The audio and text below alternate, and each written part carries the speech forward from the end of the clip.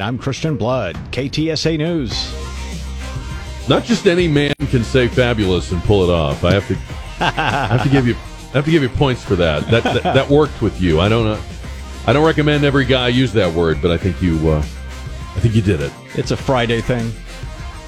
I saw a meme I liked. It's a woman in the aisle of a store, and she's picking out shampoo for dry and damaged hair, and then a guy is in the shampoo aisle, and he's picking out 6-in-1 shampoo for hair, face, body, carpet, car, and dishes. We do like our 6-in-1, 4-in-1, 3-in-1, 5-in-1 products. Men do. That's just a thing with us. The more you can use it for, the happier we are with it. Jack, that's called bundling. Yeah, there you go. Exactly. And it's fabulous. It's fabulous when you do that. All right, well, welcome to our dreadful little show, and feel free to jump in at any time at 210-599-5555. I wish I had thought of this because it is really a clever observation. You know, one of the stories today in the news is about President Biden's student loan forgiveness kerfuffle. And you know, as we've talked about, it isn't really loan forgiveness. It's just transferring debt that people have chosen to take out to other people who don't have it or didn't choose it. And it's always been crassly political, but now, after the Supreme Court said no, after Congress didn't act, and after Joe Biden fell behind in the polls, in an election year, to be forgiving student loan debt is even more transparently political than before. And he made a claim about it that is fantastic. I want you to hear this, cut number 2. Look, folks, and it's also helping you who don't go to college. It's not just, people say to me sometimes, well, Joe, that's great, you're helping people get into college, but how about all those hardworking people that grew up with in the neighborhood? How about all those folks in labor unions? How about all those hardworking people who work with their hands? Why should they have? Well, just today my labor department announced this is not the student loan program, but $200 million of grants for registered apprenticeship programs around the country, while you can learn a skilled trade and lead to good-paying jobs. Did that make any sense to you? Student loan debt is good for people that didn't go to college. I'm giving some money away to people who are learning trades. That's a non sequitur, if ever there was one. But let me get to the point that I thought was really ingenious. Somebody pointed out that in most states, it is illegal, specifically under election law, for a political candidate to give voters a meal or a bottle of wine or a beer or paper money in exchange for their vote. That was a big thing in the old machine politics days of the late 19th and early 20th centuries. You know, they'd have barrels of rum or kegs or guys handing out crisp fivers, and it's against the law in many states. I don't know how many states, but in many. So if you can't give money and food and booze to people for their vote, why can you rob the federal treasury to relieve or alleviate their debts? It's buying people's votes with money. Now, you could say, and people will say, well, Jack, everything politicians do is buying people's votes. I mean, they're always spending our money, targeting groups they hope to curry favor with and get support from. And I agree. But this is so naked and so obvious that we at least need to be able to call it that. You know, I find it funny, too, that Biden is in this latest, and I don't know if this was true with the other ones. I'm not in the target audience. But in this latest loan forgiveness, you get these emails. If you're affected by it or involved in it, you get an email that appears to come directly from Biden. And it's a note from him where he personally hopes that this will help you with your other bills and life decisions that you've been putting off. Do you remember how bent out of shape the media were and the Democrats were, not to repeat myself, when Trump sent that letter out with the COVID stimulus, and they were like, oh, so grotesque that he wants people's gratitude and he's taking credit, and this is just something that the government has to do, and any president would do this. And funny, I don't hear that granular sense of outrage, that visceral sense of outrage. I'm not hearing that with Joe's, personal notes. Anyway, 210-599-5555. So the South Carolina primary is tomorrow. Trump and Haley are campaigning hard in South Carolina. I think Trump's doing a rally right now, in fact. And people are saying she's going to lose. Her campaign quietly says, yeah, we know. But she's going to keep going and aim for the Super Tuesday states, where a lot of them are open primaries, meaning she will again benefit from that phenomenon that helped her in New Hampshire, where Democrats and non-Republicans can get in there and vote for her. So she's going to stay in, and her campaign is saying, here is why Nikki Haley is staying in. There's a new Marquette Law School poll that shows in a matchup between Trump and Biden, Trump leads Biden by 4 points. In a matchup between Haley and Biden, she leads Biden by 18 points. Remember a while back there was another poll like this? It was the only one of its kind, and it had her up by big double digits, whereas all the other Republicans they surveyed Trump and they surveyed DeSantis, who was in it at the time, and I think a couple of others. And they all had either a 1 point or 2 point lead on Biden, and she had like a 16 or 17 point. And this one, she has a 18 point. Now, some people will say that just cannot be true. That's got to be a little artificial respiration for Nikki Haley. She's getting a little help from her friends. On the other hand, it could be true that there are people that definitely want to get rid of Biden, but can't bring themselves to vote for Trump. Do I believe there are this many more of them? I don't know. I don't think so. But I get that argument. So her argument is going to continue to be, hey, Republicans, we can beat Biden, but let's be absolutely sure by having a candidate that doesn't raise objections, and I'm that candidate. So she's apparently going to stay in. When they do head-to-head, by the way, Trump and Biden, Trump is favored on the border by 28 points over Biden, on the economy by 19 points, on the Middle East 17 points, on foreign affairs by 7 points. Healthcare, it's Biden by 5 points, but Trump is up big on the issues that voters seem to care about the most. When they match Trump up against a hypothetical race against Kamala Harris, she trails by about 10 points. When they match him up hypothetically against Gavin Newsom, he's even further behind. So that's what the Marquette Law poll says, and we'll talk about that, see what you think about that. There's a little bit of news about Trump's court cases today. The judge in New York, Engoron, rejected a bid from the legal team to delay the payments of that $358 million deal that we talked about last week. So that has to kick in right away. The judge says no delays, no extensions in paying on that. A few minutes ago when I was just checking in on Trump at the rally to see what he was saying, and he looked like he was having a good time and the crowd was really into it. He was making that point that I forget, I don't know what led him into it because I didn't hear the beginning of his paragraph, but in discussing Nikki Haley, he was making that point that, hey, folks, they will run this playbook against any Republican nominee.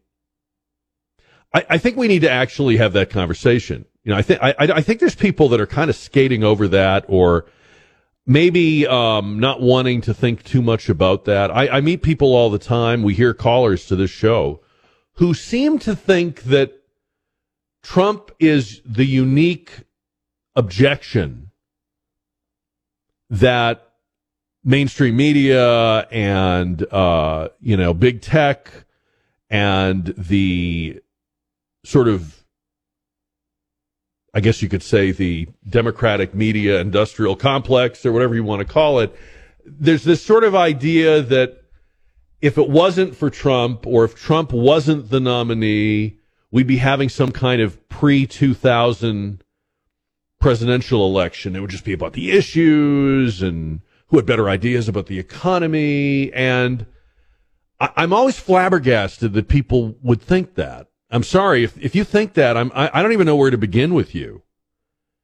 I mean, with all due respect, you're a dumbcoff if you really think that. I mean, you stop yourself before you go down that road and consider how hostile the groups I just named are to First Amendment rights, Second Amendment rights, people of faith, parents raising their children, local control of schools. I could go on. I mean, these are people who don't believe in civil society or Western civilization or families. They only believe in government. So any candidate who isn't completely on board with that, anybody who's centrist, right of center, let alone populist, yes, Trump is right. They will run this. They will find things and they will go after, and you'll have lawfare and all that other stuff with any of these people. They'd have it with Nikki Haley. You wouldn't get off the hook with Nikki Haley. You wouldn't have an easier time. You'd have a reapplication of the playbook. Like any team with a playbook, you make some modifications week to week based on who your opponent is, but the plays are your plays. And I'm glad he says that. He could make the other point. He could say this is all about me. But in fact, it really isn't. I saw a comment from the governor of New Hampshire, Chris Sununu, I'm sorry. John Sununu was the older guy. And Chris Sununu is a never-Trumper, and he's retiring as governor, and he really doesn't like Trump or the state of his party right now. He says that a-holes come and go. That was his comment at the governor's summit held by Politico.com. It won't be his party forever, right? Said Governor Sununu. It just won't. At some point, Donald Trump won't be here forever. A-holes come and go, but America is here to stay. Well, aside from the fact that he has like a 12-year-old's grasp of insults, why doesn't he just call him Stinky Face? But also, why the hatred for 75% of the people in your party, Governor? I mean, I agree that Trump won't always be on the national scene. But are you seriously thinking that as soon as he's not, all these people, all this energy, the folks at the rallies, the renewed interest in like local affairs, school board meetings, grassroots activism, standing up for life, standing up for gun rights. You think that's all going away? You think we're going to go back to like 90s republicanism? Who could make how could you make the case that the minute there's no Trump, it all just settles down? So, like I said a minute ago, the other side's not going to. But how do you look at all this energy and support that at the moment Donald Trump has and think, well, we don't want any of that. Let's hope that's over soon. I mean, these are Republicans who really don't get it, don't want to get it. You probably couldn't even have the conversation with them, right? 210-599-5555. Trump spoke at a religious broadcasters convention and said that in his second term in the White House, he would defend Christian values and shield the faith from people who, quote, want to tear down crosses. I have a friend who went to this convention. He's a broadcast executive. And it's interesting because Donald Trump is probably one of the least religious Republican presidents or candidates in my lifetime. The least, I would say. But there is a tremendous embrace of him and appreciation for him, not only among religious broadcasters, but among a lot of people who in their lives faith looms large. And it's not hard to understand why. It's not hypocrisy or inconsistency. There's always some thought piece in The Atlantic about how that doesn't make any sense. Totally makes sense. It's a term you don't hear much anymore. It's called defender of the faith. You go in old cathedrals in Europe and there's archangels with swords and flaming maces and stuff, because faith requires a robust, vigorous, and courageous defense. Faith is not, as the atheists and the agnostics like to say, just a bunch of meek people grasping beads and saying kumbaya. Faith is not the he gets us Jesus of the Fakakta TV ads that run at the Super Bowl. Faith is also a battle. When you're a person of faith, you're fighting your own demons. You're fighting to defend your children. You're fighting to defend the way you believe you should live your life and conduct your affairs. And when you go into the world, faith is always under attack. I'm not crybabying about it. It's the life we've chosen and we believe in, and that's fine. But when people listen to Trump on this stuff, they get that's a defender of the faith, not an exemplar of the faith. We have those, and we'll always need those too. But it's not a mystery why they would love him at this convention and places like it. A couple of people mentioning in the email, don't you think Trump would have been impeached immediately if he had done student loan debt forgiveness? Absolutely. Yeah. These ideas are all ideas that would immediately be reviewed the other way. We know that. He can't do that. And the proof of it is when they did the stimulus and he put that letter in there with his big, Trump has that big signature that looks like a lie detector test machine with a Sharpie. It's like the biggest signature ever. When he did that, they lost their minds. I remember that. And they went insane that how dare he ask people for gratitude and make it look like he's giving them the money. Biden's doing the same thing. Same exact thing. 210-599-5555. The Fannie Willis story got very interesting today. So the Trump team, and I have to admit I wasn't really sure why they were doing this. They hired private investigators, and they really went after Fannie Willis's background. And it turns out that in looking at phone calls and texts, she had way more contact with this Nathan Wade guy than she said she did. They definitely had many, many overnight stays, because you can ping the cell phone, you know where the phone is, you know where the person is, right? They had many, many overnight stays in her condo, or as she called it, the place where she lays her head. Remember, she said he never came to my condo. He never spent the night. The filing suggests 35 visits, numerous late night, numerous overnight, before they claim their relationship started. Now you can say, well, what does any of this have to do with the price of tea? Well, what it does is it shows that both of them committed perjury on the witness stand. And so, on the one hand, Trump is going to have this case no matter what happens to Fannie Willis. The case doesn't go away if she's disqualified. On the other hand, it creates a kind of, to me, it creates kind of like a circus atmosphere, kind of like a immaturity around the case. And I've been trying to figure out, since I read this, did Fannie Willis and Nathan Wade, are they like very, very dumb people? I mean, it'd be easy to just jump to that conclusion, right? Oh, man, did they not know? But I think they do know. Because whatever else you think of them, they're lawyers.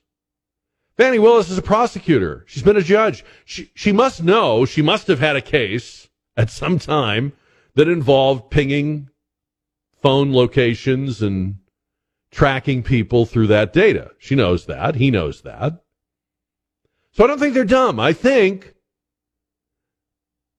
and we see a lot of this now, when you're on the left, you look at a world where everything is in your hand. You've got the media eating out of your hand. You've got academia. You've got every institution, kind of leaning your way.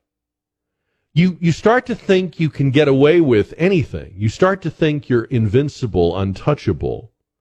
That's what I think happened here. It was probably a very good idea to try to disqualify and undercut the credibility of Fani Willis and her team. I didn't think so when I first heard about it, but it probably was. What it will mean to the case, we don't know, but I don't understand how she can possibly go on as DA, much less as the prosecutor of this case, if she committed massive amounts of perjury. I mean, this is like repeated, blatant, in your face. I am lying my face off in front of you. I'm on television. That's what this data shows.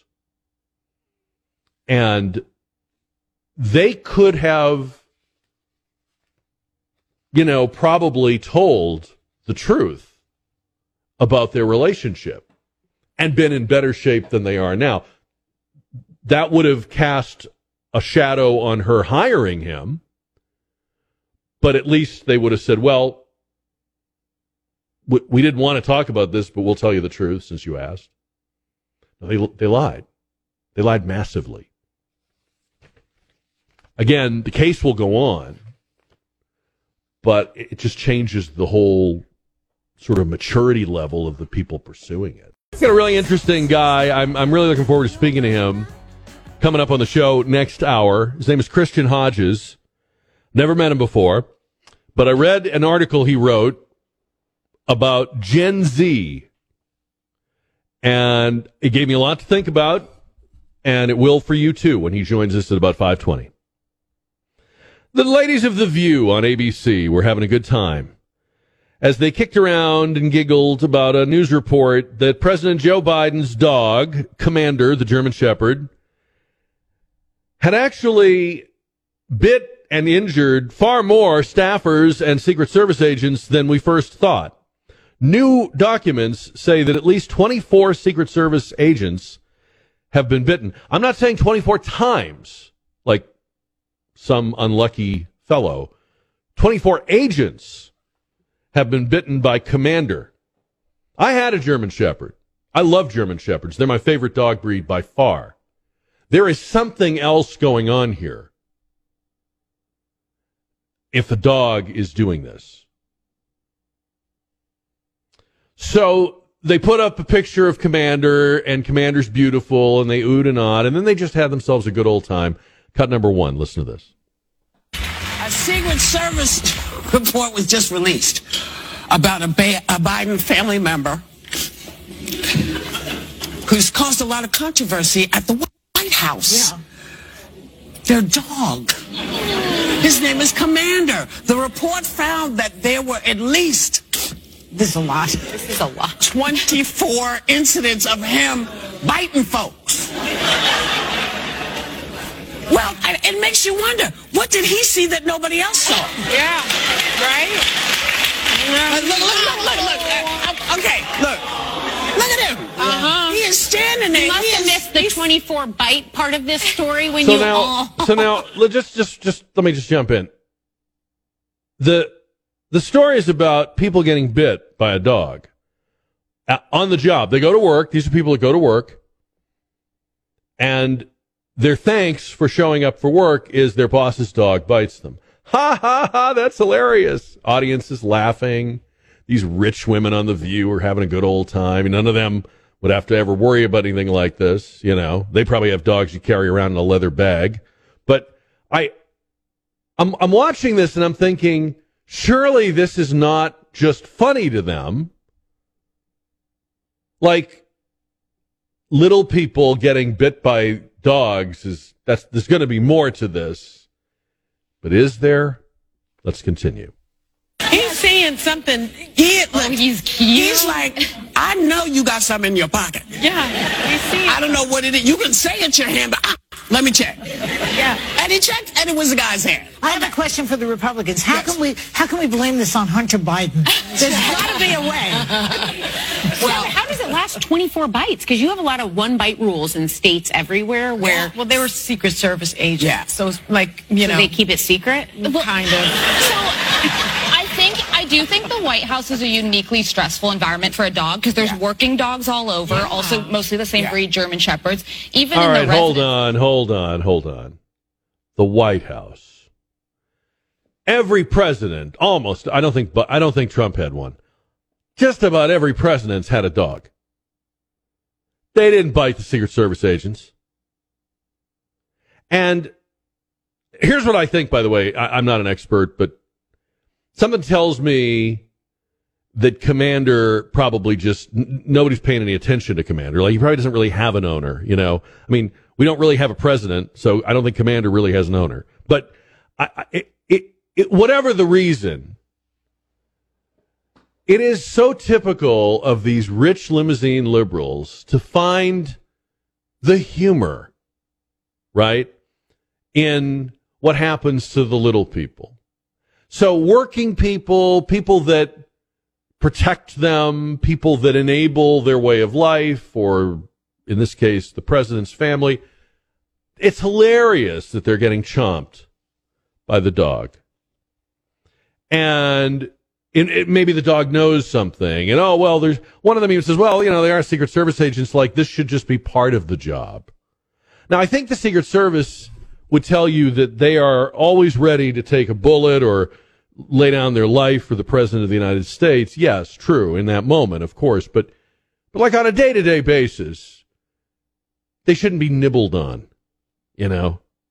And I mean, I love the fact that the left is always the defender of the downtrodden, and there's always this we care, vibe. But then in a case like this, it's just funny. And they go on.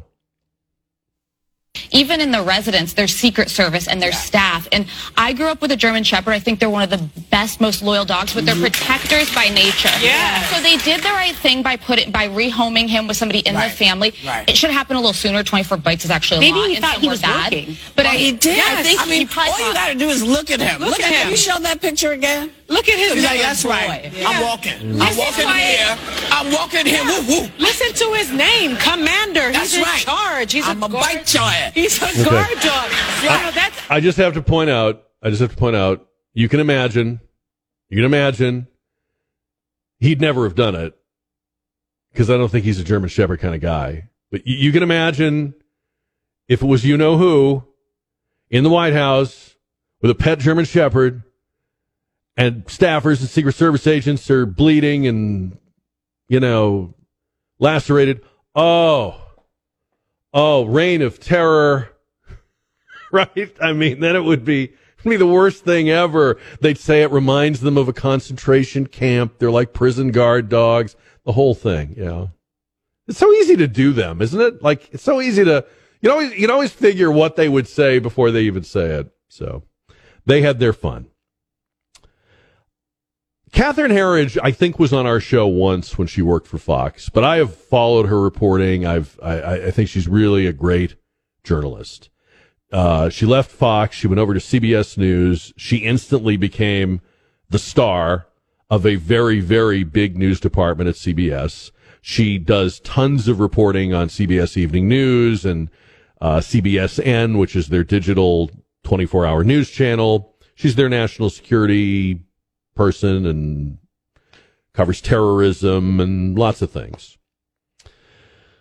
She got fired along with several hundred employees, and it was a surprise that she would be caught up in that firing because of the value and the quantity and quality of her reporting. It was a stunning development. But since she got fired, there's been a number of stories about how the network seized all of her personal files and material.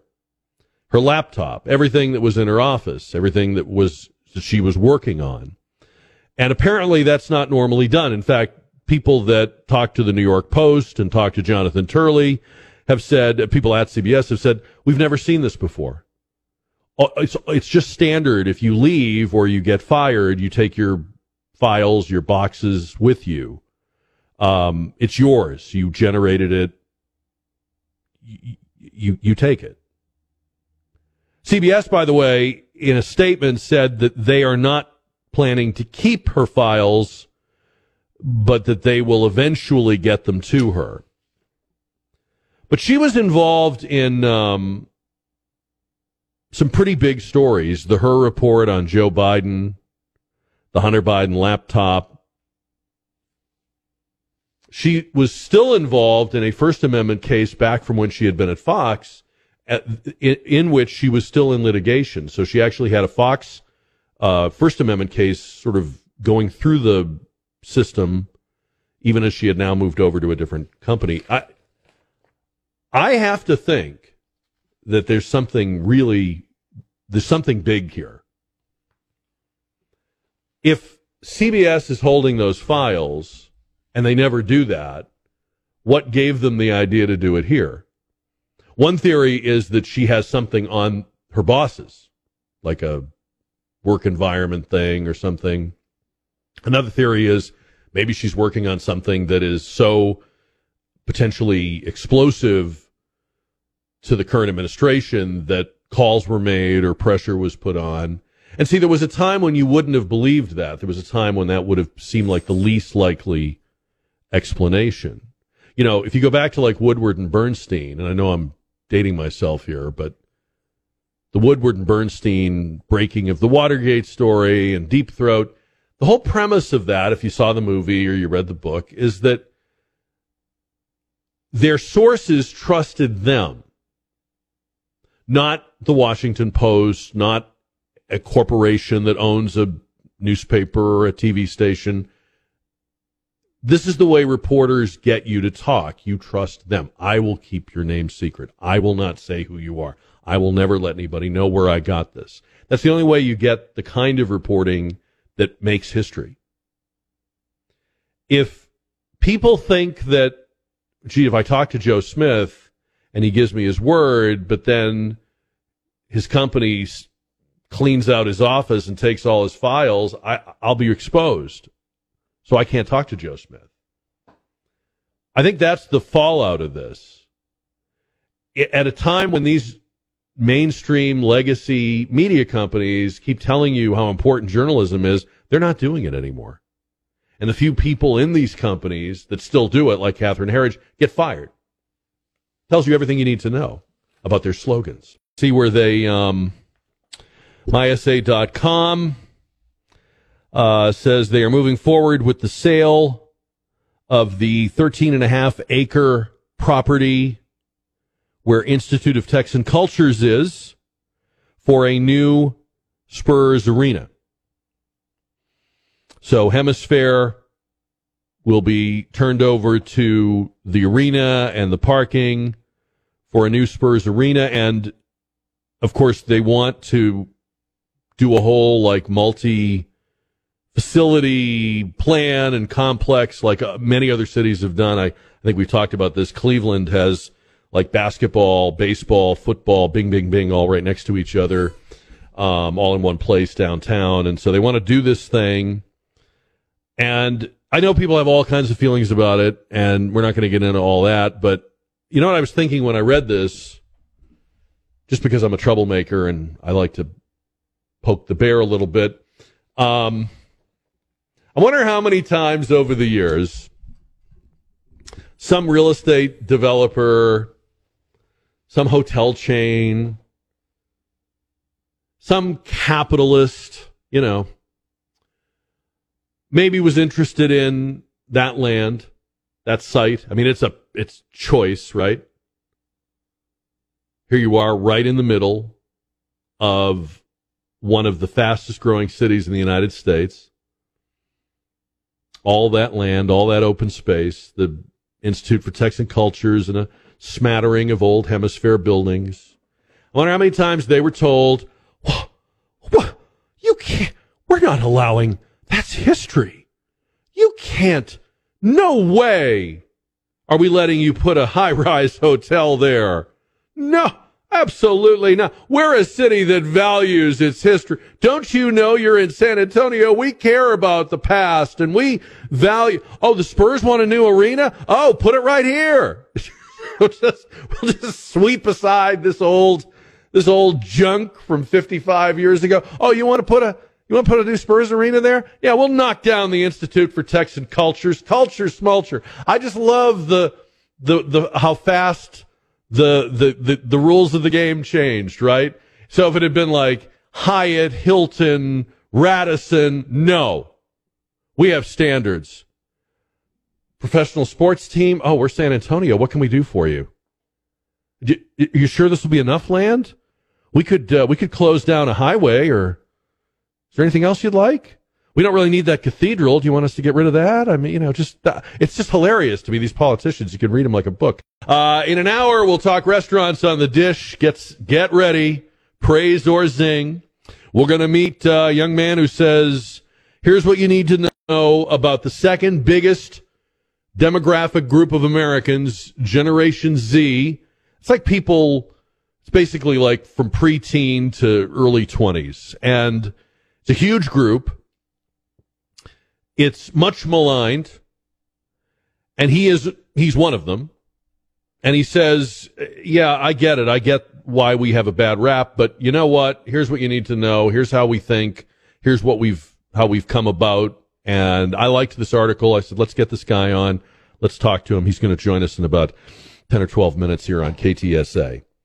Yeah, the MySA.com reporting by reporter Steven Santana says, looks like they're going to sell Hemisphere for a possible new Spurs stadium and potentially other complexes or arenas or, like baseball maybe.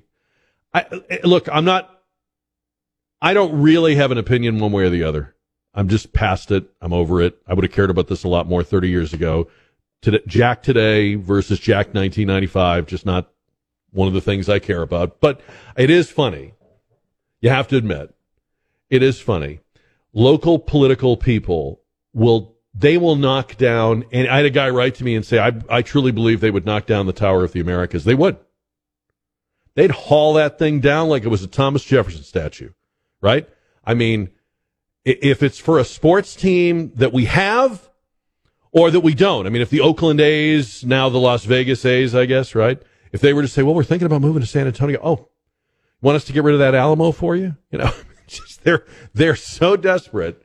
And yet it's funny how if anybody else had wanted to build on Hemisphere, it would have been, oh, no, that's history. And it's, has a lot of memories. And we're a city that values its past and it's part of our charm. And okay, just I get it.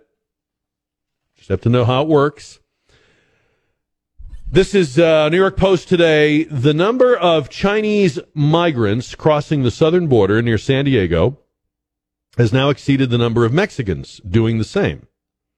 During the fiscal year beginning in October, border agents have encountered 21,000 Chinese nationals, when during the same period they encountered 18,000 Mexicans. And only Colombians outnumber Chinese along this sector. And we're seeing it all over the southern border. What do you think is going on here? And I know people are uncomfortable talking about it. And I know why. Because you have nothing against Asian people. You have nothing against Asian Americans. You don't want to sound bigoted. Some of your best friends. I get all that. I also understand if you're coming from communist China, you're coming from a very, very bad place. I mean, you're getting out of a very, very depressed place. The numbers and the sophistication of the move, to me, it doesn't look like a refugee thing or a migration thing. It looks very programmed. It looks very orchestrated, organized. And they were talking to Congressman Mark Green of Tennessee, who chairs the Homeland Security Committee. He was talking about this at CPAC, which is going on right now. And his point was, you can't leave China. Like, we think of people leaving country X to come to the United States as probably the poorest people in that country, or the people with the worst prospects, or the people that, you know, are clearly coming for a better life. But he says everything in China, communist China, is about that social credit score. You don't get to leave. They don't let you leave unless you have the social credit score. And given the price it would take to leave, to fly, to pay the cartels, which also enriches the cartels, he says it's well into 5 figures per person. This increase has to be somebody's master plan. He said at CPAC, I'm not suggesting that China is going to be attacking the United States, but if we defend Taiwan, I can't imagine there aren't people in there who are going to be tracking our railheads and looking at our ports and who knows what else. We've had mass waves of Chinese terrorists storming military installations with cameras. It's a desperate threat. Senator Ron Johnson is also talking about this. Military-age men from China and all over the world are flooding into America through the Democrats' open border. It's a clear and present danger. I mean, all of the whole totality, the whole spectrum of illegal immigration is important to look at and know about and do something about. But this part of it is unique to me, because we're not in a adversarial position with the other countries from which these people are coming. And while we may disagree about what to do, there's not a lot of disagreement about why they're coming. This, however, is ominous. And again, I know people are reluctant to talk about it, and I understand why. You don't want to sound like some, let's keep America white person. I get it. I understand. We got to look at it. Next guest wrote an article that I just loved and wanted to get him on to talk about. He quotes Ronald Reagan, who famously said that freedom is always one generation away from extinction. And he's writing about his own generation, Generation Z. Christian Hodges joins us now on the KTSA Connecticut Quality Water Softeners Newsmaker line. Christian, congratulations on this piece. Thanks for coming on with us this afternoon. And Jack, thanks for having me on. It's really an honor to be on. I have to say, first of all, when I was around your age, I don't think I even thought generationally. I don't know if that was just my own lack of awareness or if we didn't think of ourselves as part of or members of a generation back then. But there's a lot of, these days we tend to view a lot of things and carve a lot of things up into, well, what do the millennials think and what is Generation X and the baby boomers and so forth. What got you to where you felt you needed to kind of explain Gen Z to the world? Well, I think, Jack, if we look around our nation today, we really see a generational divide, whether it's between boomers and Gen Z or Gen X and millennials. We always have to segregate each other between generations, right? We each have these stereotypes for what one generation looks like compared to another. I think to save our nation, we have to do what we did when we founded our nation. So if we look at the founding fathers, a lot of them were young, 18, 19, 21, 22, 23. They were young people as well as old people. There were 70-year-olds, 70-year-olds, 50-year-olds, 40-year-olds, 30-year-olds. There are people of all ages. And if we want to save our nation, we have to have the same diverse range, multi-generational effort to save our nation. 70 million people between 11 and 26, roughly, with a lot of, as you say, stereotypes, and you go through them at the beginning of the article. Mm-hmm. You say that you believe this is the make or break generation for America. What do you mean by that? Well, if we look at history, we analyze it, do some basic math. The most effective republics in history have lasted an average of 250 years.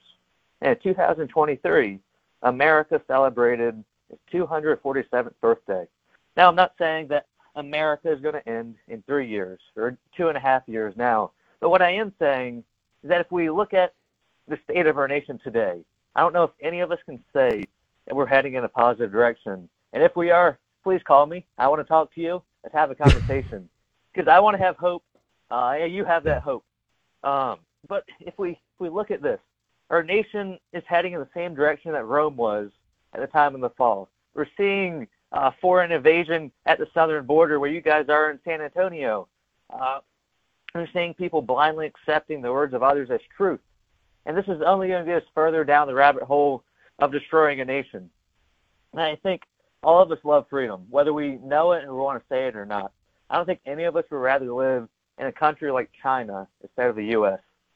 So I think if we love America, we want to be free, which we all do. We can't give up on America. And if we want to preserve America, we have to preserve the future. That's what we're all fighting for, right? Mm-hmm. And who is the future? But let me America? ask you, does Generation Z, I understand that you feel that way, but does Generation Z generally feel that way? Because one of the things people despair about when they look at this age group is both looking at where you get your news, i.e., TikTok, and also looking at the state of public education and the sort of indoctrination rather than education that it has become. We wonder if there is that appreciation of American exceptionalism. Would you argue that there is, and these are just stereotypes, or are we right to be concerned? Well, Jack, we have a right to acknowledge the truth, right? It's a sad reality that we live in today that Gen Z, the majority of them, do not love feeling patriotic. That's the truth. 67% get their news from TikTok daily. That's sad. That's what it is. But why are they here? Why are they in this situation? And how do we move forward? Let's accept the truth and find a solution. They're here because the education system has taught them to hate our country. Why? Because Marxists have taken over our education system and have tried to re-educate a whole generation, if not two, now in Gen Z, so that they can take over our nation and they can indoctrinate us, which they already have, so that we'll view another country as better than the U.S., when in reality, the U.S., the United States of America, is the best chance we have outside of Christ to preserve freedom in this world. My favorite observation I think that you make, we're talking with Christian Hodges, who wrote an article called America Don't Give Up on Gen Z. You say that there is a marked trend toward conservatism among young men, and I agree with you. And I see it in a lot of different sort of iterations, but there is at the same time a heavy lean toward liberalism or so-called progressivism by the women of this generation. And you have an interesting explanation for why Gen Z men are conservative and Gen Z women are generally lefties. What is that explanation? So just for those who don't know, set the preface. The last three classes of 12th grade boys have graduated from high school and have been the most conservative in the past 40 years. So that's progress, right? We're moving in the right direction, and we can't stop there. And only 12% of Gen Z females identify as conservatives. That's really a problem. But like we're saying with TikTok, Gen Z doesn't get their news from national TV, like Fox News or Newsmax. They don't get their TV from anyone like this.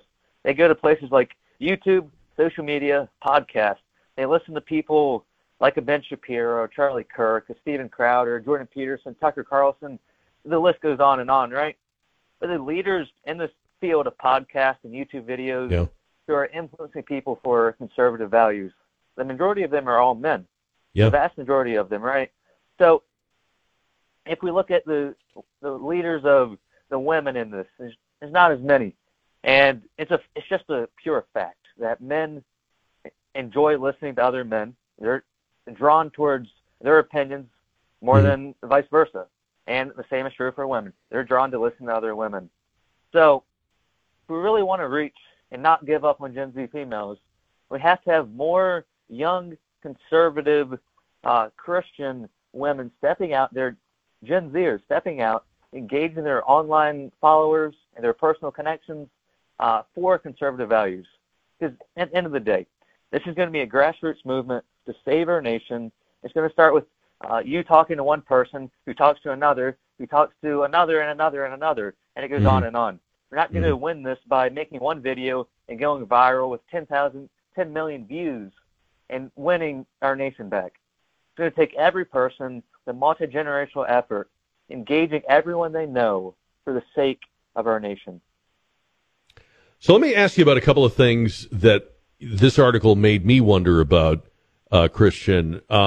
We have an election that's shaping up between the two oldest men ever to serve as or run for president.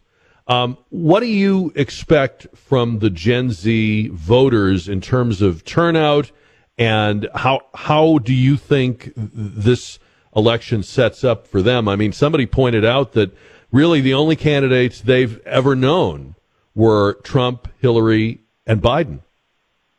Mm-hmm. Well, I just recently wrote an article after this previous article we're talking about where I lay out 4 New Year's resolutions for Gen Z to practice this year in preparation for the 2024 election. I tell them we have to focus on the issues, not the candidates, right? Because like you're saying, the only people in politics that Gen Z knows are Donald Trump, Hillary Clinton, and Joe Biden. They only know the candidates. I'm not sure that Gen Z knows how to view the issues the way conservatives ought to view the issues, the way the founding fathers viewed the issues. So I encourage them, before choosing one candidate over another, whether it's in the primary or the general election, you have to stand firm in your key issues.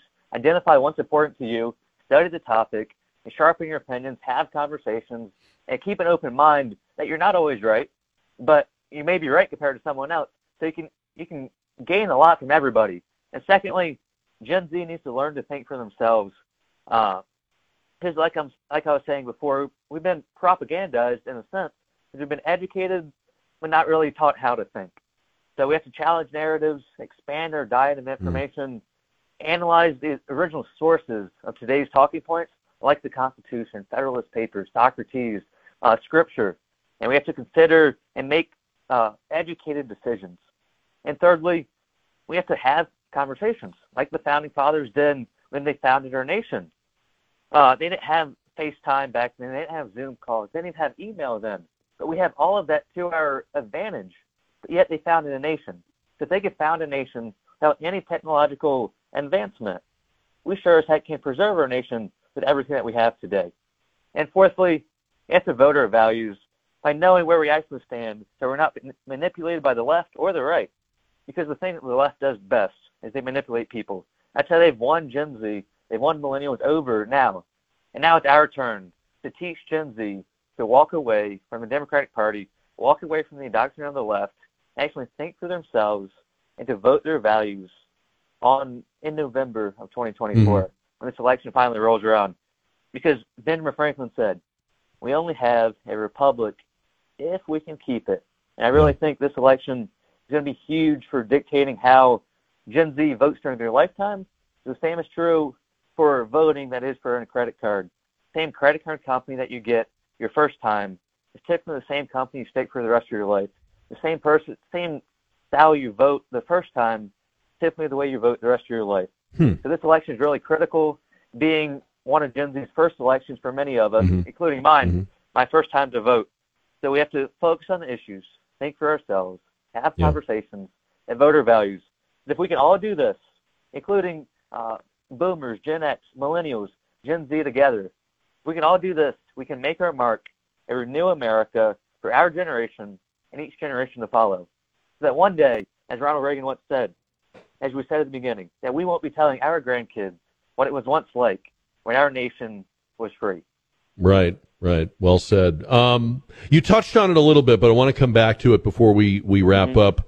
If you were advising a mother or a father, or just maybe a person that has a younger coworker, so this isn't their kid, but this is somebody in this age range, How do you?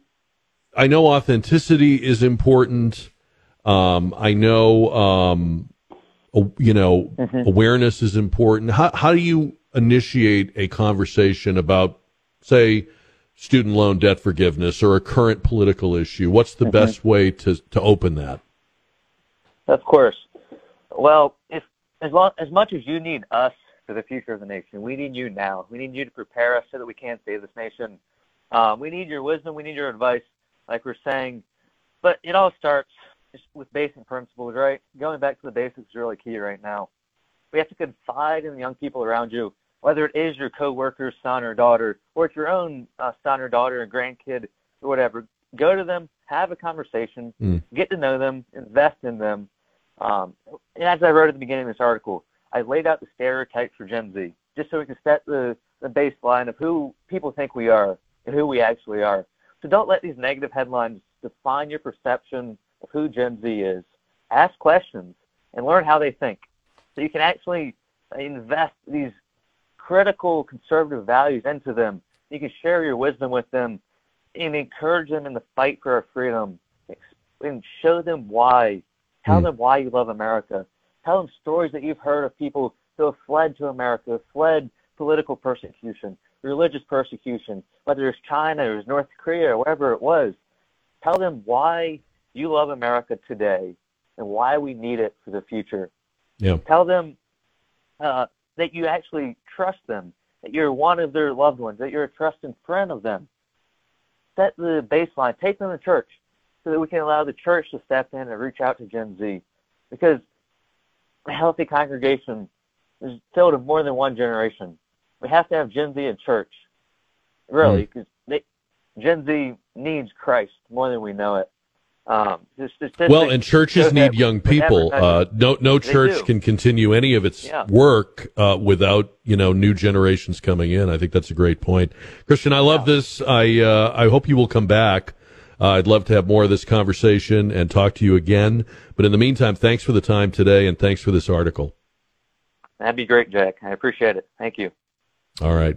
You as well. Coming up on Monday's Jack Riccardi Show, Republican congressional candidate Brandon Herrera will join the show. He is primarying Congressman Tony Gonzalez. He'll be with us. All the breaking news, what's going on in our world, aftermath of the South Carolina primary. That'll be Monday live between 4 and 7 here on KTSA. I like Christian Hodges a lot. I like this article that he wrote. I love his optimism, his faith, not only literally his religious faith, but his faith in the future. I will just make a couple of observations because you don't hear a lot of really young callers on this show, as in millennials and Generation Z, but we have a lot of people listening. They listen. They're not apt to call in. I've had occasion to meet many, and I've engaged and had debates and stuff on in person at events over Messenger. And just a couple of observations about this age group. And my daughter's in this age group. I'm interested in this age group. And we all have to be, as he points out. It's 70 million people. But you know what really sort of provides like a connection or makes a connection, I have found? And this is going to sound sort of like this is not what you're going to expect me to say, but just bear with me for a minute. I have found a connection with people in their teens and 20s about history. Not getting lectury, but they genuinely have not heard some of the history that underpins how you and I feel about this country and the issues. And because they don't know it, and it's not their fault that they don't know it, when you bring it up, again, not in a way of, I guess, belittling them or proving your intellectual superiority or whatever, but when you explain where you're coming from, remember one time I was talking to a guy who's probably about the same age as Christian, and I mentioned that my dad had served in World War II, and that he went when he was 17, and that he was the children of immigrants, and he was a brand new American, but he knew that he had to fight. He had to be in this fight. And I realized as I related that to the position I was taking on whatever we were discussing, that was kind of eye-opening. You and I have always known people like my dad. You may be the child of somebody like that. You may have served. But a lot of young people, they don't know anyone like that. They've never met anyone like that. And that love of country and that the way that starts you down a particular road and shapes the way you look at things is a game changer. And it made me realize that this is also a generation that's really, nothing's really ever been asked of them. You know? The way they were raised was very helicopter parenting and stranger danger, extremely protective. I'm not faulting that, but I mean, they were raised in a very heavily protected way. They were, basically wrapped in bubble wrap as far as feelings and validation and, the participation trophy mindset. And compared to people in their late teens and early 20s of a prior time, they haven't been asked to do anything. They haven't been asked to fight. They haven't been asked to go halfway around the world. They haven't been asked to. And so we don't really know what they're capable of. And they don't really know what they're capable of. And I don't know if they will be asked to do those things or not, but I think he makes the point that we can't give up and we need them. I like that he talked about church because churches have got to get this straight. They've got to get this right. We've talked about this before.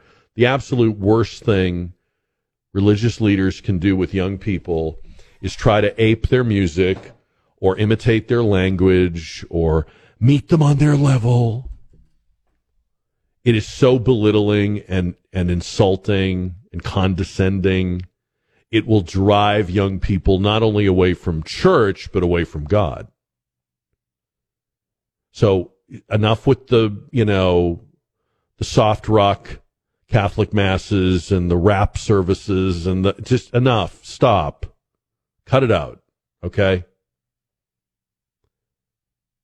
The timelessness and the consistency and the stability and the high expectations of faith are why people come to faith.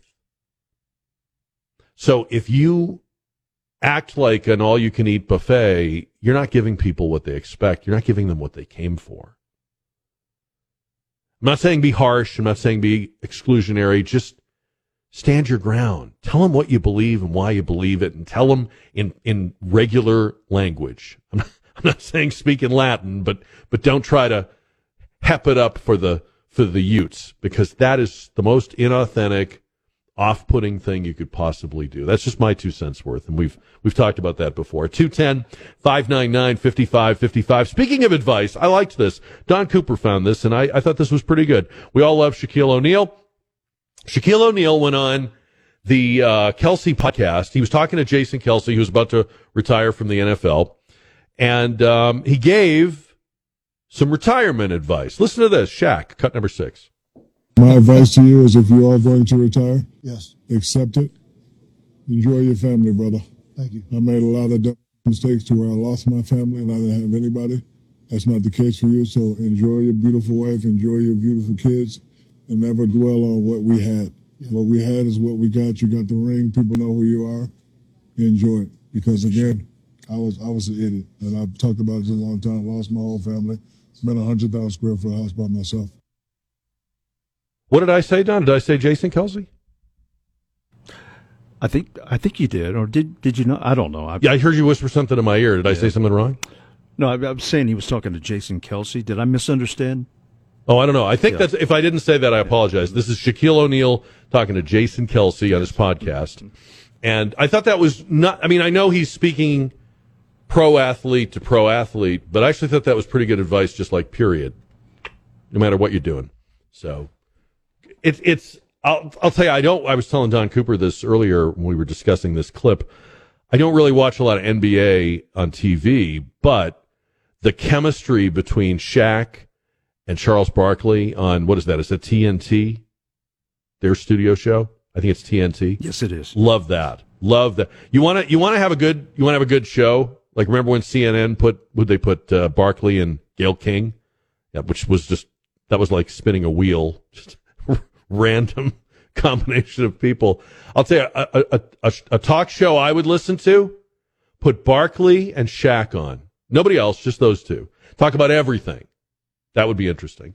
You've waited all week. You've been waiting. Monday, you got through it Tuesday, you got through it Wednesday, you started to smell it Thursday, you were right on top of it, and now it's here! It's Friday! It's time to rock and roll! Break out the speakers! Blow your car's engine up! Get home, get to your stuff, and get ready to rock because it's Friday!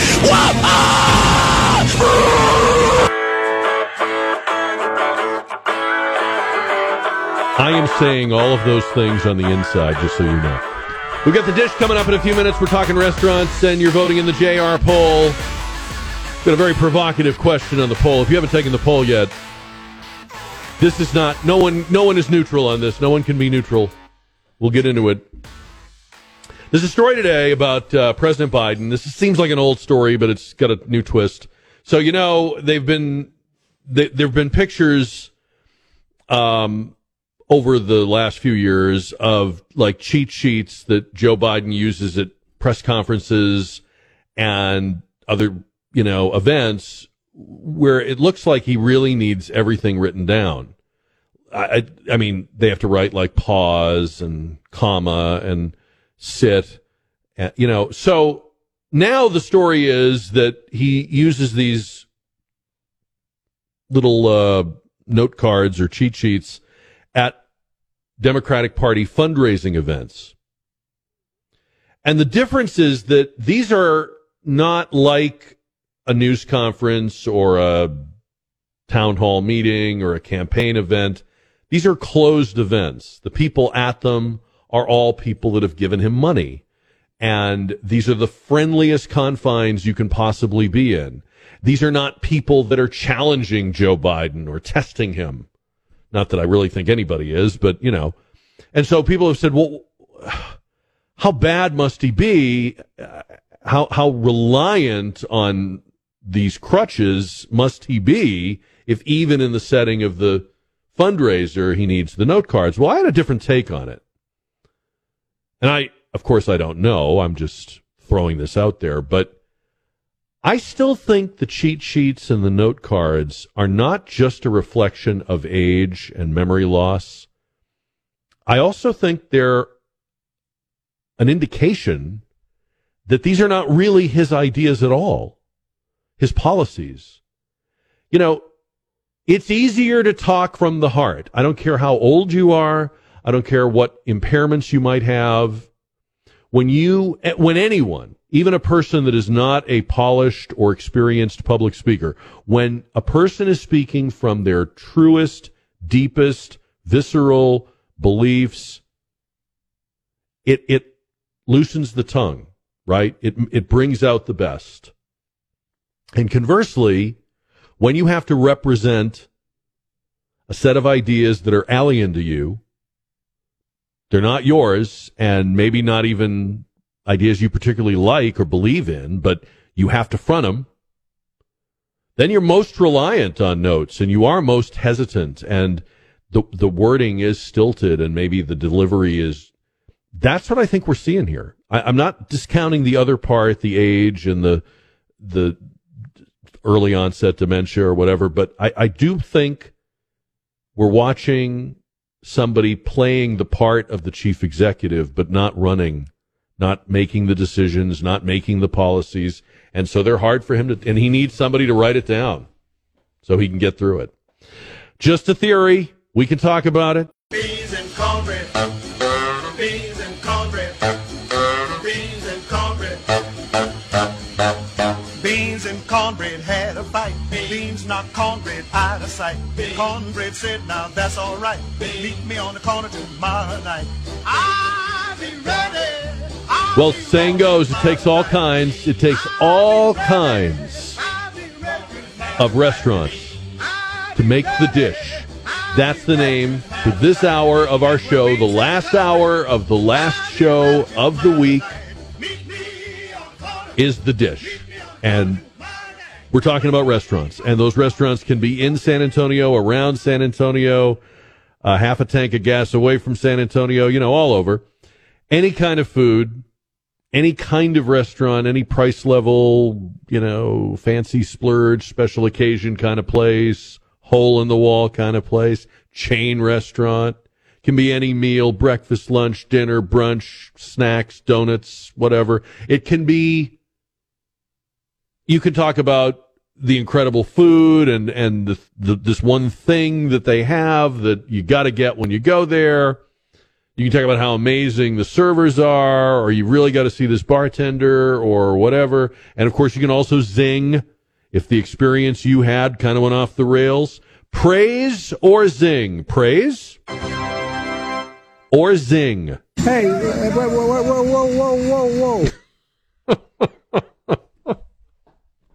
At 210-599-5555. That's the dish.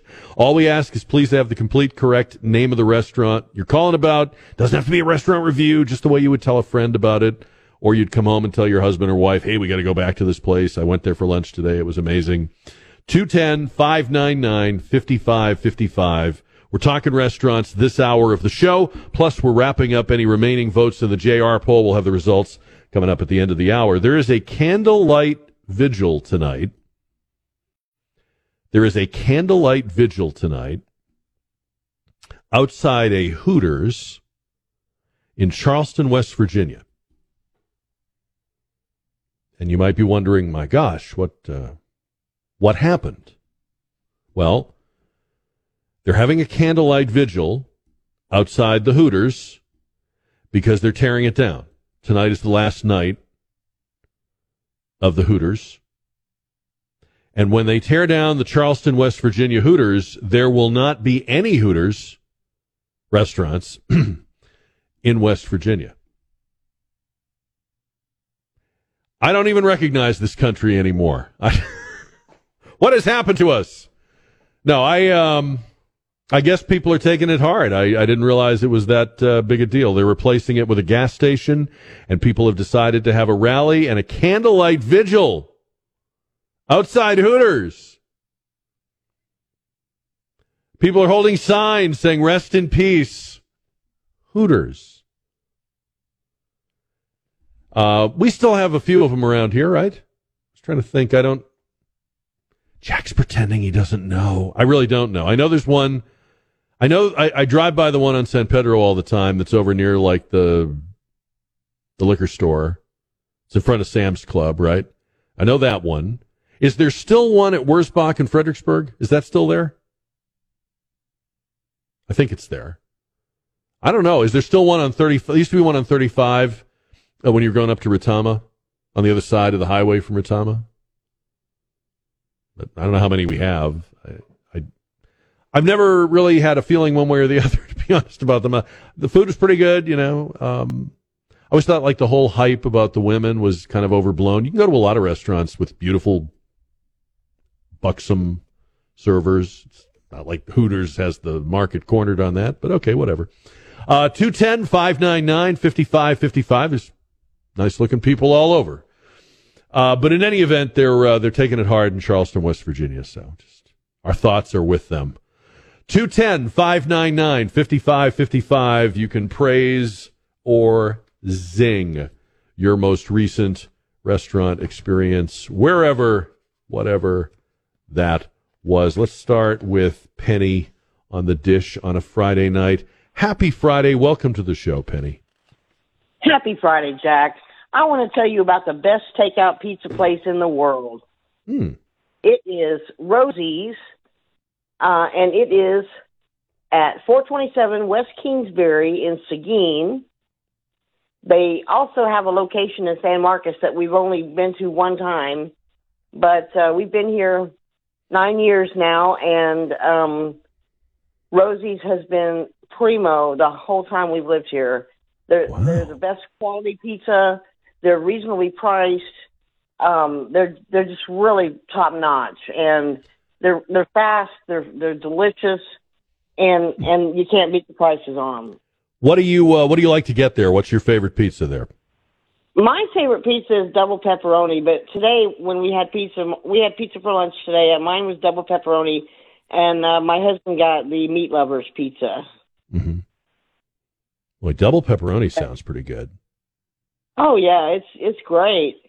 And we used to get a big pizza between the two of us, and we just have to fight over what flavor we get.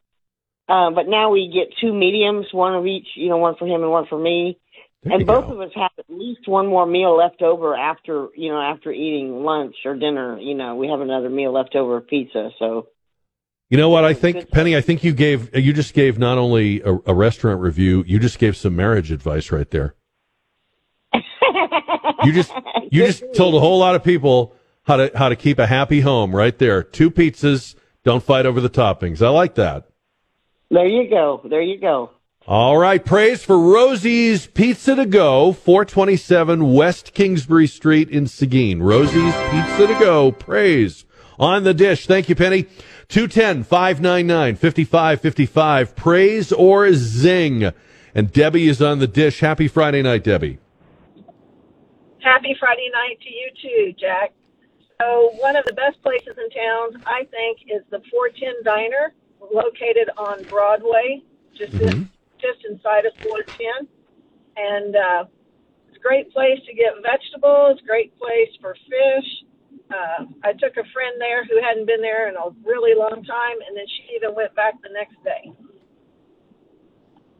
They've had a great reputation forever, ever and a day. Every time I think of that place, the first thing I think of is that King Ranch chicken casserole. Do you know if they still have that? I don't know if they still have that casserole. They have a Sonora casserole. That's what it was. That's what it was. It was a Sonora. That was it. Yeah. I had the wrong ranch. I did that the other day, and it's really good, and they still have that. Beautiful. 8315 Broadway, just inside Loop 410 on the right as you go down Broadway. Tons of calls over the years. Sonora casserole, chicken fried steak, the pies, the desserts for 410 Diner. That's a good one, Debbie. Always good to hear about that they're still there. They're still knocking it out of the park. Thank you. 410 Diner on Broadway. Praise on the dish. Right now, you got the dish on a Friday night on KTSA. This is the hour of our show where we talk about and share intel about restaurants all over the place. And you can praise or zing at 210-599-5555. And Linda is on the dish. Happy Friday night to you, Linda. Happy Friday, Jack. Great to hear your voice. You got a great show. Oh, thank you. So what is on your mind, I wanted to give a praise. I wanted to give a praise to La Sorrentina Italian Restaurant on Calabria. Oh, yeah. They are Talk amazing. to me. They are amazing. I just got back there for dinner this past week, Wednesday, I believe, and had their chicken francais. Unbelievable. It's a wine lemon-infused sauce with spaghetti. You get a salad, you get breadsticks, you get the whole 9 yards for like $16. It's amazing. I love that place. Yeah, I'm with you. It's just honest, good food. It's not a fancy place. The prices are reasonable. It's just straightforward, really good.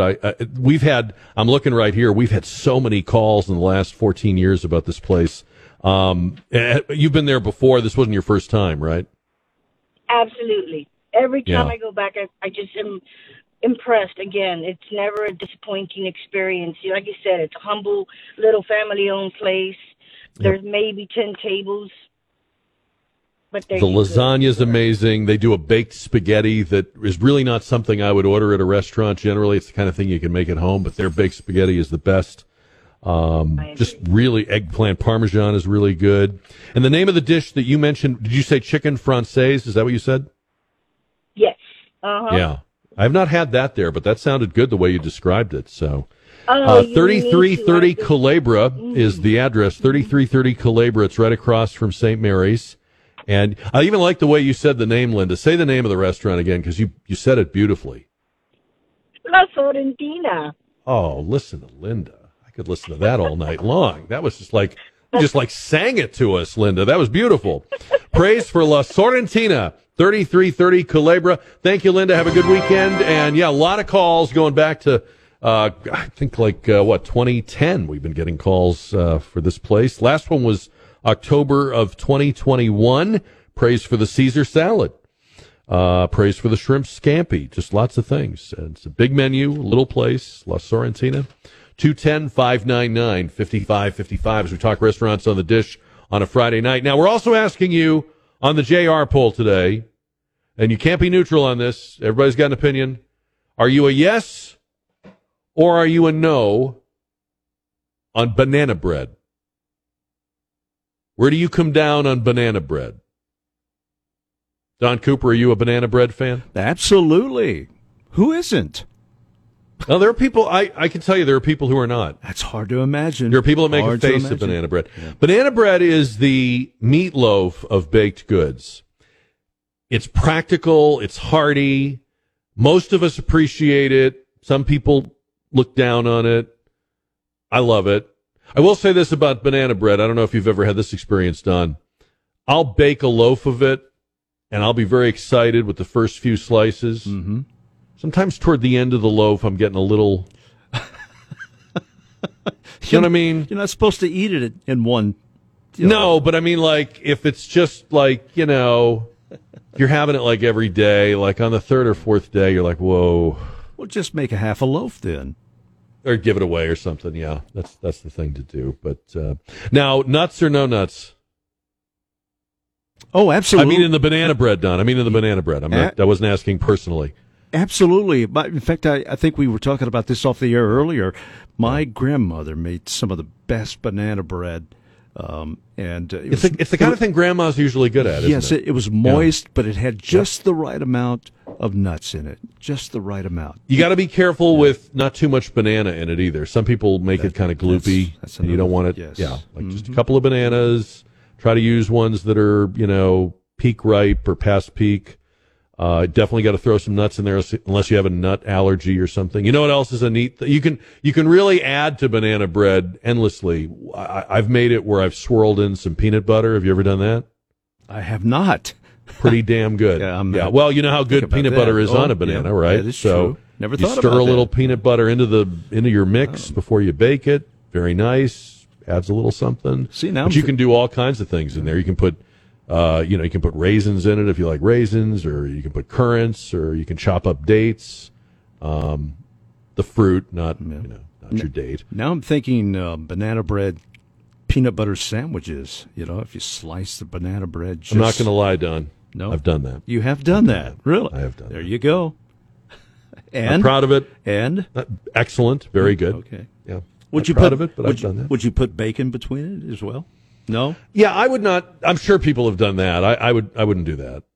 I like bacon a lot. I'm not to get off on another subject, but I'm not one of these people that thinks it goes with everything. Some people do seem to think that, right? Yesterday we had the pork latte. Yes, we did. From China. There are people that probably think, oh yeah, stir some bacon into your latte or stick a bacon in there. I wouldn't put it in banana bread, but I guess you could. I suppose you could. Yeah. Because I like it in peanut butter sandwiches. A couple of strips of bacon in between. Yeah. Makes for a good sandwich. That's your Elvis side coming out right there, I think. You got a little Elvis streak going on you.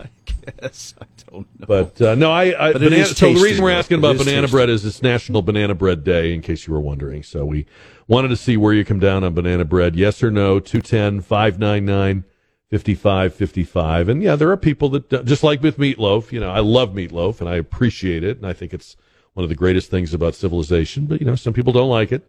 They have bad memories. They think it's like school lunch menu food or something like that. So more for the rest of us, right? And I would put bacon, and I have put bacon on top of meatloaf. So just to be clear about that. Well, you can't go By the wrong way, with that, no. Quick update, the candlelight vigil continues in Charleston, West Virginia.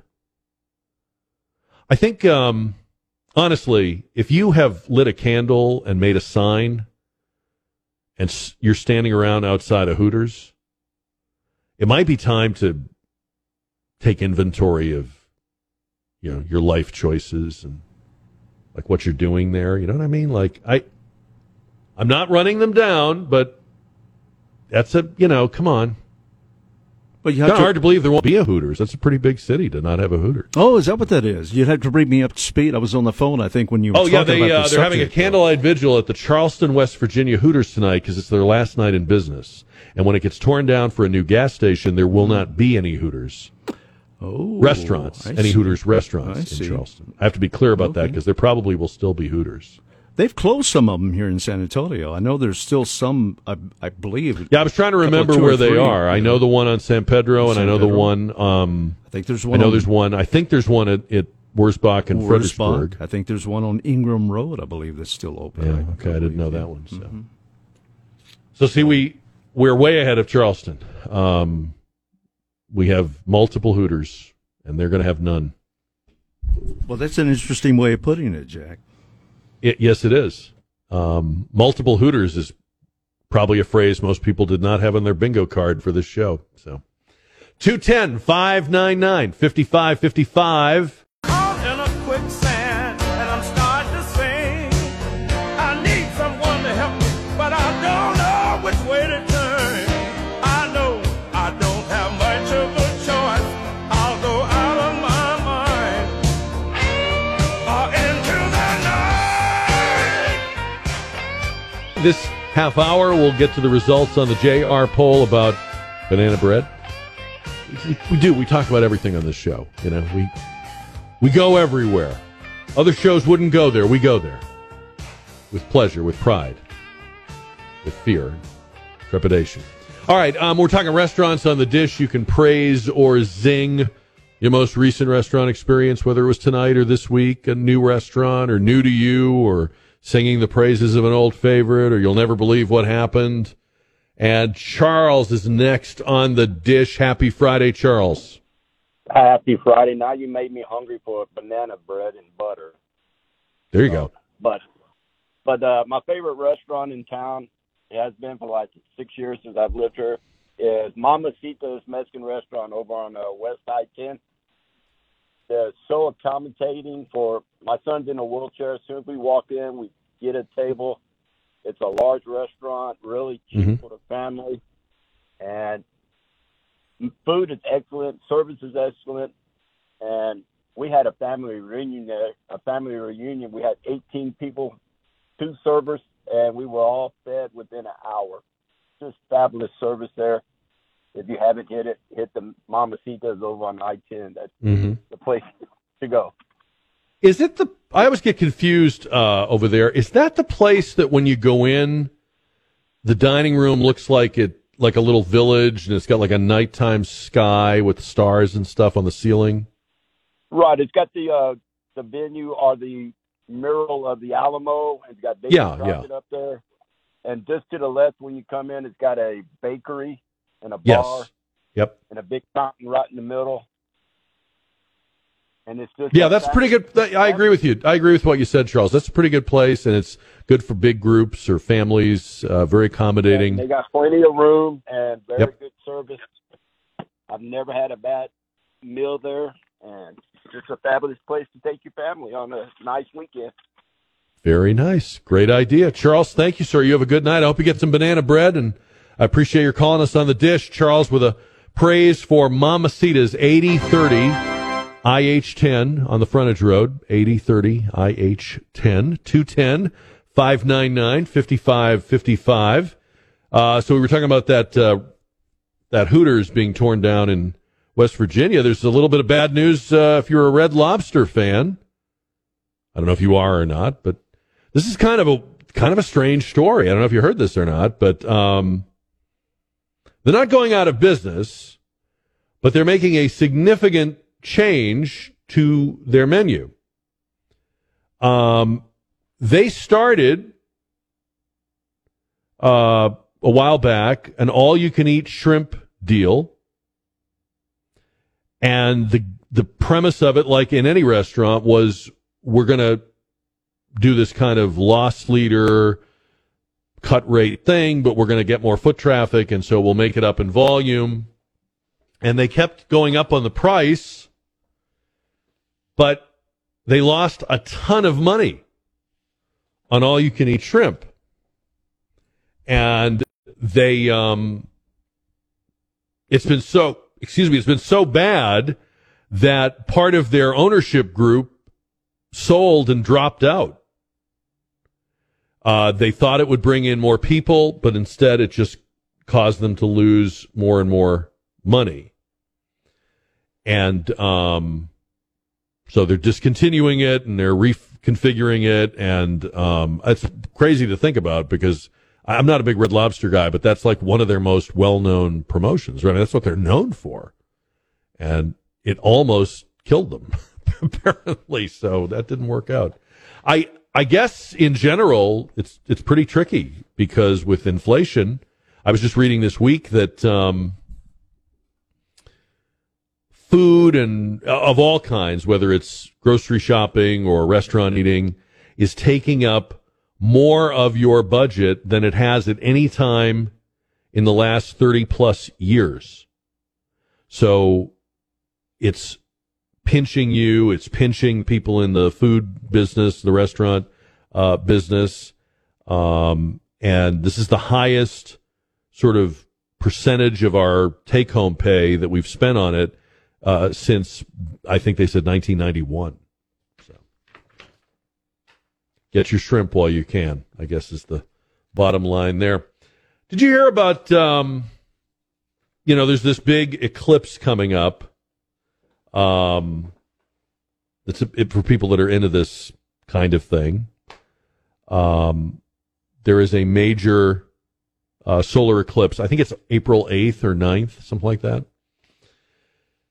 Delta has announced that there will be a special flight leaving from Austin, middle of the day on April 8th, and flying to Detroit, getting into Detroit at about 4:20 in the afternoon.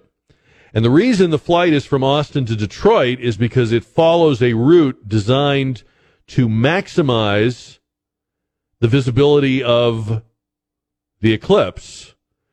It'll be an Airbus A220 because Delta says that plane has the biggest windows of any plane in its fleet. Tickets are, as of the other day, tickets were still available at $579 a piece, probably going fast. So if you want to see it, you get on this flight and you fly to Detroit. The problem with that is then you're in Detroit. No, I'm just kidding. It's a joke. It's a joke. I'm kidding, people. There's another story about Delta that I liked. Have you heard this? This doesn't even sound real to me. I got to give them credit for this. This is a very cool idea. I'm not sure how this came about. Delta Airlines has teamed up with Porsche at LAX. They have a fleet of Porsche 911 GT3s, and people that have a very tight connection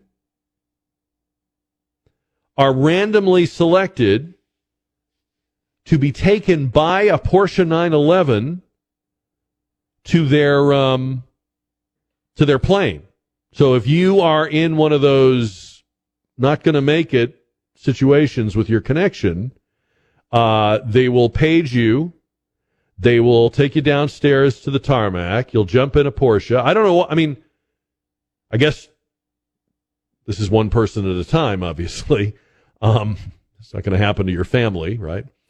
But these special Porsche models are available for one-to-one airport transfers. It's not the first time they've done it. Apparently, they've had this promotion at other airports, other cities, other times. But the GT3 RS is the 518 horsepower, 0 to 60 in like 2.5 seconds. Big rear wing, track ready, amazing car. Probably north of $100,000, I would think. How cool would that be? I'd be crossing my fingers for a late connection, right? It'd be awesome. But again, it's only going to work, I guess, if you're traveling alone, right? Or if you're with your husband or wife, and they're like, "Yeah, I don't mind missing the flight. You go ahead. I'll see you the next day wherever we're going." Yeah, Porsche and Delta teaming up at LAX. I mean, I guess if they're not going to be on time, and apparently they've given up on that completely, the airlines, I guess the next best thing is, give us a cool car to ride around in. This was kind of a cool story. We've been hearing a lot lately about Brian Wilson, Beach Boy Brian Wilson. He's had some health issues, and unfortunately, because of dementia, his family has had to set up like guardianship for Brian Wilson. But this is a happier, I guess, story.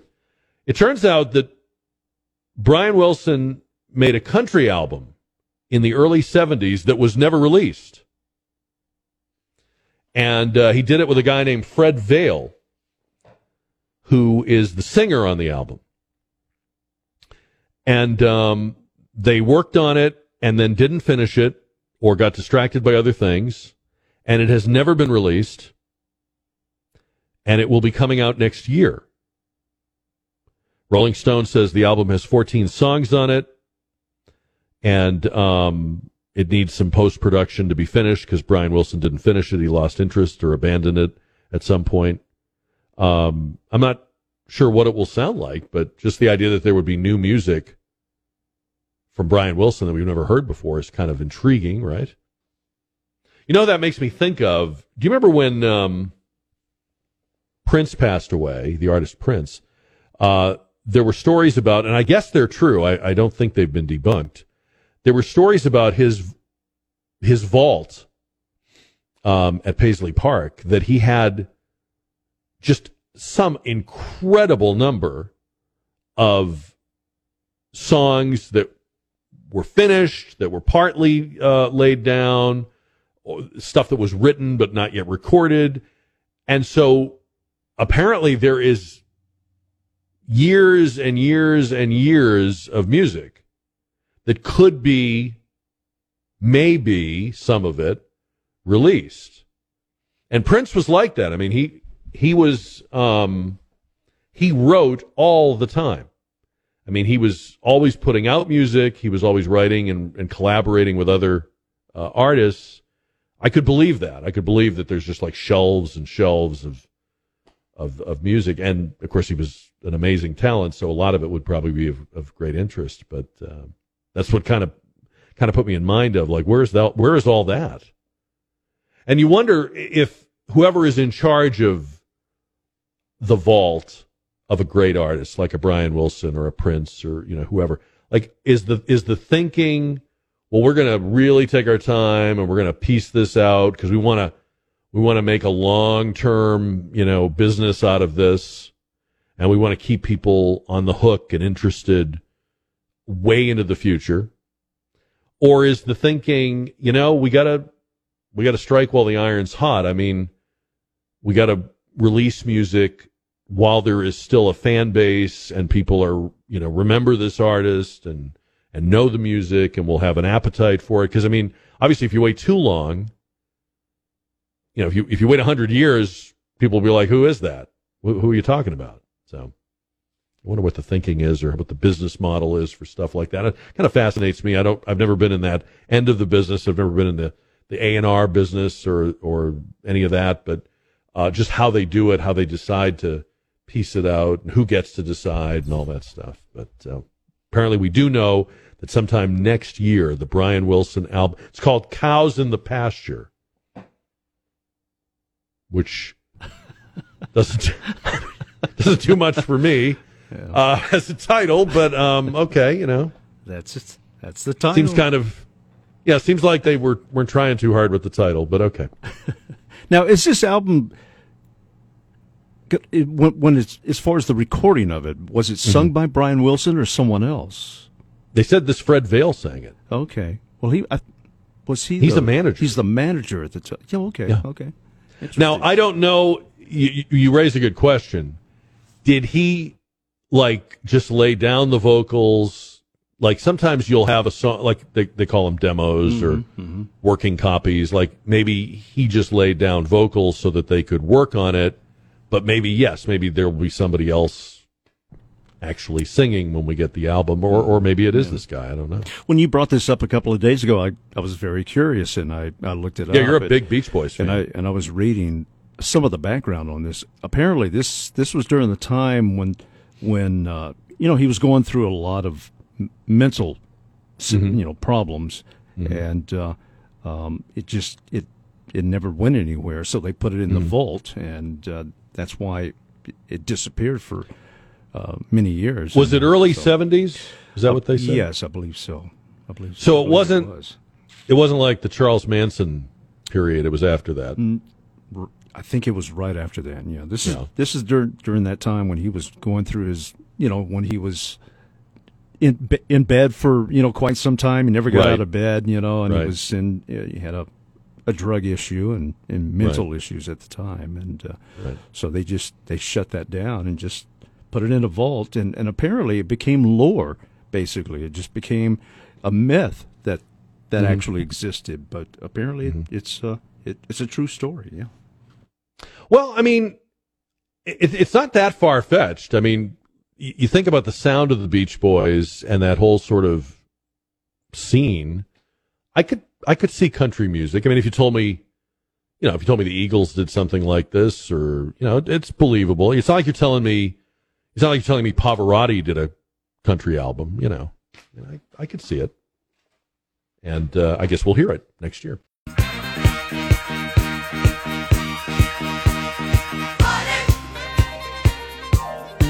Thank God it's a Dream Blunt Rotation is a group of people you'd hypothetically like to smoke weed with. These are people you'd go get pedicures with. Pedicure. Okay, I'm ready. Joe Biden, Kamala Harris, Bernie Sanders, The Rock, Nancy Pelosi. The Rock. Yeah, I know that you I'm have. stopping there. I'm just doing The Rock 4 times. Can Rock I 4 stop times? there? Yeah. Just The Rock. You and The Rock. Yeah. Okay, Yeah, 4 times. that's totally it's fine. The same thing. He's doing The Rock 4 times. Who hasn't? No, just kidding. All right, JR poll, powered by River City Oral Surgery. Are you? I don't know. I guess I shouldn't have even asked. I guess the answer is obvious. Are you a yes or no on banana bread? It was 100% yes. We didn't have any doubters. Everybody was down with banana bread. Good. I'm glad to hear that. I'm with you on that. Remember last year the controversy in spring training was about baseball having the pitch clock, and there was all this talk about whether or not it would ruin the game. Have you heard the big complaint about baseball this year? The players are complaining that the new uniforms have virtually see-through pants. The trousers in Major League Baseball are see-through. So I don't know if that will make people more likely to tune in or forget about the pitch clock or what, but we'll get into that Monday, live at 4. Find our show as a podcast anytime at ktsa.com. Have a good weekend.